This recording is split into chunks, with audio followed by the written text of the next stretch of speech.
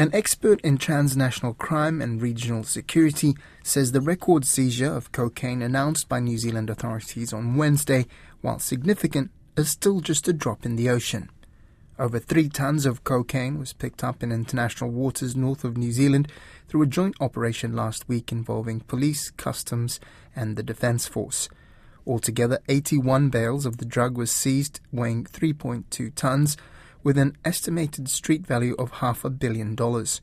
Police Commissioner Andre Costa said the historic seizure would land a major financial blow to the illegal drug market. It's intercepting what would be 30 years' worth of cocaine supply in New Zealand and a year's worth in Australia is a huge result.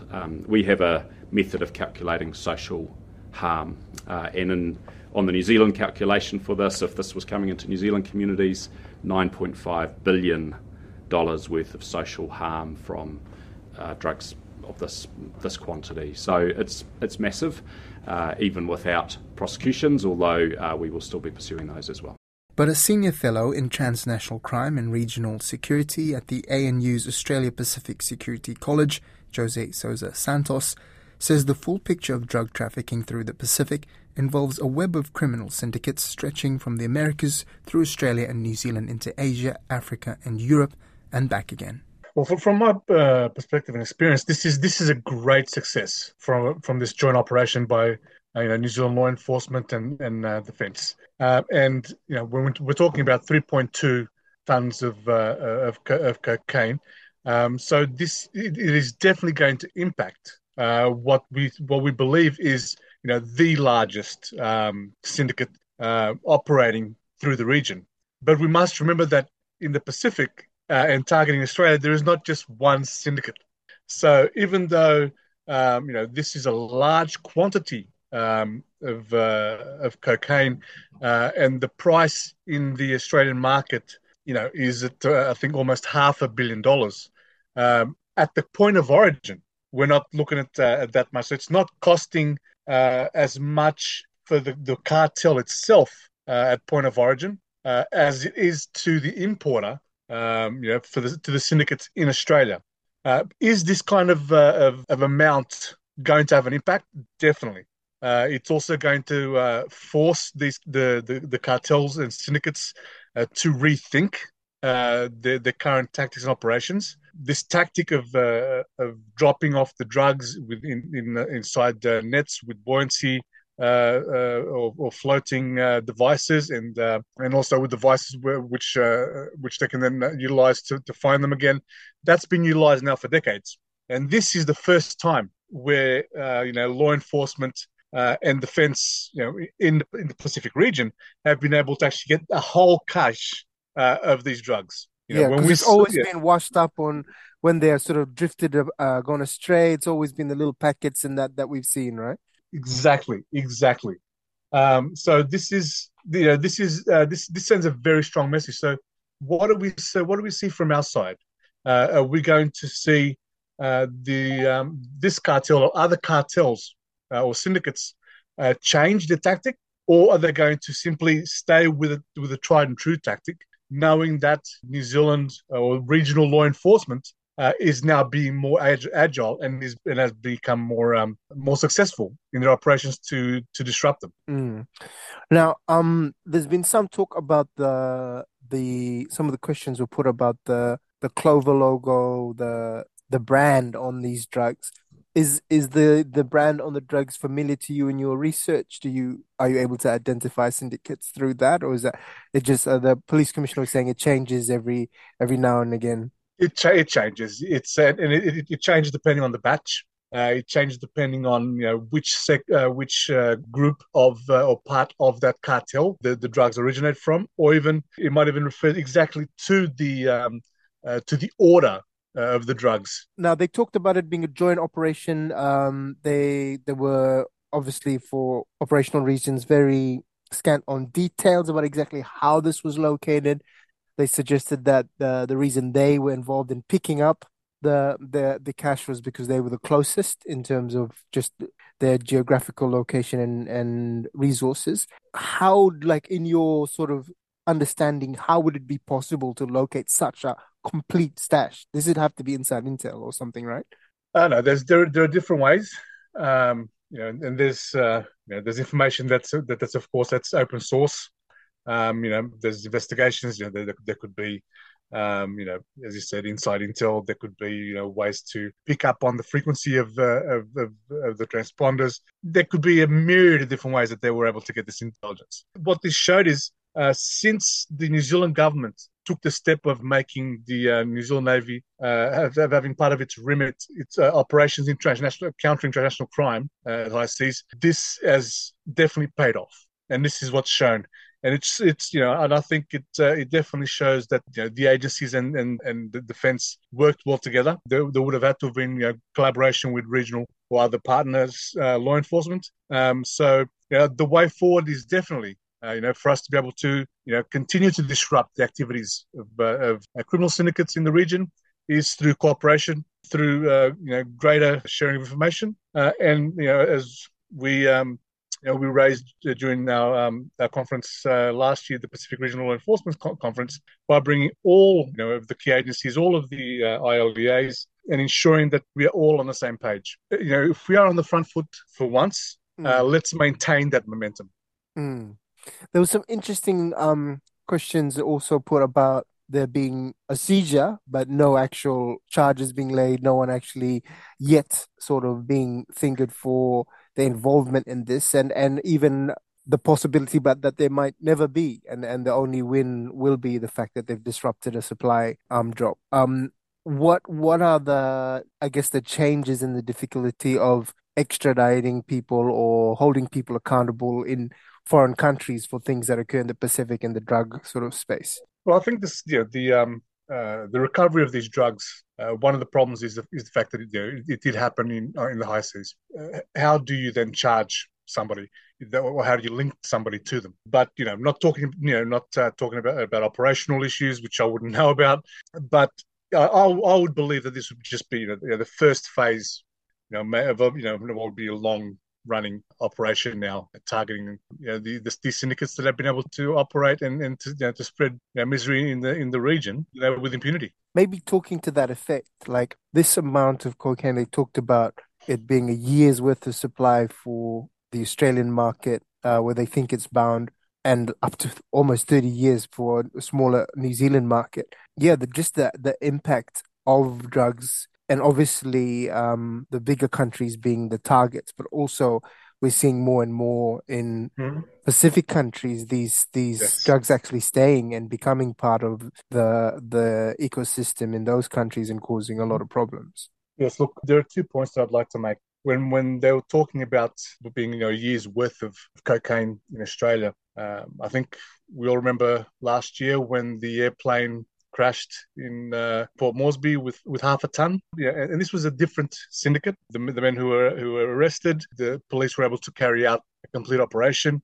There was also seizures of cocaine coming in from Africa's coast towards Australia's west coast. Different syndicates again. So there's more drugs in the market. It's actually a little bit bigger, I think, maybe than we give it credit for. From another point that I would like to make and that worries me is what we're seeing in the US, and this is something that in Australia, in New Zealand, and in the Pacific we don't talk about enough, is the epidemic of fentanyl, which is an opioid. And the difference, of course, in the Pacific, we're having issues with methamphetamines. Methamphetamines causes, serious psychological issues, and impacts society. Fentanyl kills.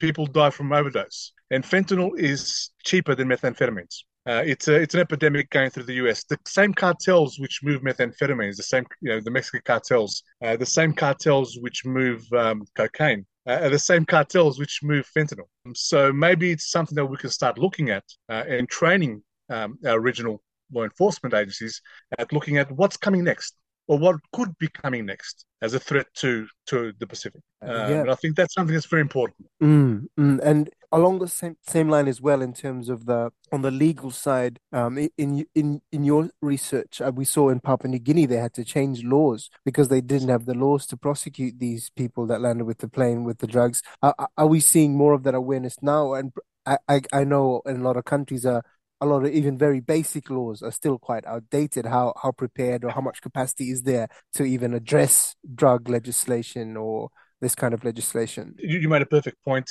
We're talking in the region about most countries having outdated drug legislation. So I think the way to go forward is definitely for Pacific countries to put their hands up and say, okay, we need assistance with this, and we need assistance with this now. And I think one of the ways to realize this is that for Pacific Island countries, because of the size of economies, how small our populations are, our youth demographic is so large. Drugs and transnational crime is not just a law enforcement issue. I think it should be raised to some Pacific Island countries already do, but I think it should be seen as a national security issue or a regional security issue. That escalates the importance and would then escalate, I think, the speed at which these issues would be addressed. Because what we're looking at is not just an issue which can be addressed by law enforcement, domestic law enforcement. We're talking about a complete attempt at infiltrating and that corrupting a state. I spoke with a cousin of mine in Fiji over the Christmas period, and you talk about national security and that, and he was talking to me about being in the village and having a yacht that broke down in the village in the outer islands of Fiji where we come from, and the crew asking for help to take their cargo off the boat, and he said he knew it was drugs. But because they're remote, these guys are probably armed and dangerous people. They sort of just accommodated them and hosted them until they left. And so you talk about security and that it's not, it is, I think, reality for the remote communities even that are probably not as well serviced by their governments and who have to interact with these boats, these vessels, these people as they come through. And this is where we really have to look at, engagement and strengthening of our traditional power structures, ensuring that they're not their influence and power is not eroded, and that law enforcement has sets up systems in which the chiefly systems or the church is able to communicate with or gather that information or to be able to then share with law enforcement. Even when we're dealing with a Western style of law enforcement in the Pacific, I think if we can hybridize it when you're dealing with the village, with the villages more in the districts, mix it with the Talanoa type of interviewing or speaking, you'll be able to get much more intelligence, much more information, and be much more effective at targeting these yachts. Because what we see in a lot of cases is these yachts tend to, when there's an issue like this, they do have facilitators in country. As you said, the bad guys who will come in and help. If the village does do something to these yachts, there'll be repercussions. So again, we have to think exactly how do these criminal syndicates operate? How do we see them operating in other parts of the world? And how can we outthink them and make sure that we preempt what they're doing and what they're trying to do in the Pacific and protect our people? I did remember one thing I wanted to ask. He mentioned, I think it was the customs chief who mentioned that COVID had impacted and sort of had them have to change the way they did things. And one thing that I think we've talked about in the past as well is that with the impact on incomes, with the need for new income in revenue sources, it opening up channels for recruiters for this kind of business for it to be more likely that people in communities in the Pacific would take it on as a revenue opportunity. Yes, I mean it is a way to ensure that that your village, that your people, if you come from Malaysia, that your Wantok are going to be okay. And really, if you're just facilitating and not being involved, it's very easy to make yourself believe that you aren't really getting your hands dirty. And this is how these syndicates operate. They have the serious players inside the country, but then they have the smaller facilitators who really don't realize what they're getting involved in. And whilst we don't comprehend the economic impact and fallout that continues to be a challenge for the region and for the people in the villages, it leaves the communities vulnerable to the activities of these syndicates. My last question, I've just remembered something you said at the start where you said this would make them have to rethink the way they do things. What examples of innovation have you seen through your research of what they've changed in what they've done in the past and what they're doing now? in the Pacific, or are we talking about what we've seen in different regions by the Uh, same type, by the same yeah, players? yeah, in different regions, because I would imagine that similar tactics would be employed eventually, right? Exactly. Yeah. Yeah. Okay. If we look at what's been utilized in the trafficking of drugs through the Caribbean towards the US, you'd see the same tactics utilized in moving drugs to the Pacific if required. And I think as we are being more proactive at addressing this issue, that'll force the syndicates to start utilizing even tactics that they might have used 10 years ago, which no longer work in that region because they're dealing with the whole apparatus of the United States. But for the Pacific, this will be brand new.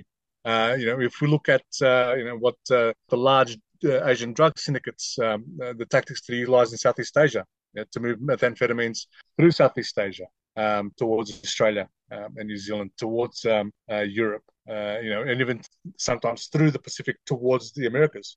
Those type of tactics that we see, we will see as well in the Pacific. So and there is almost an encyclopedia of tactics they can go through and say, well, okay, police have found a counter. Law enforcement found a counter for example, at the moment, the net tactic of net, wait, and pick up. So that is no longer viable. For example, if this wasn't a one-off, if this was actually okay, we've got the formula. That is no longer viable. So now we will try modem 2, and modem 2 might be anything up to what we're seeing in the Caribbean, where you have ships with those homemade submarines in the bottom. Where you get close to land in the Pacific Islands, you let go of one of those high-speed submarines, which go towards a secluded island and wait for pickup again. So there is a myriad of different tactics that can be utilized, and this is where education, training, and partnering of law enforcement and other agencies in the region is key to be able to maintain disrupting these syndicates before their activities become more endemic in the region.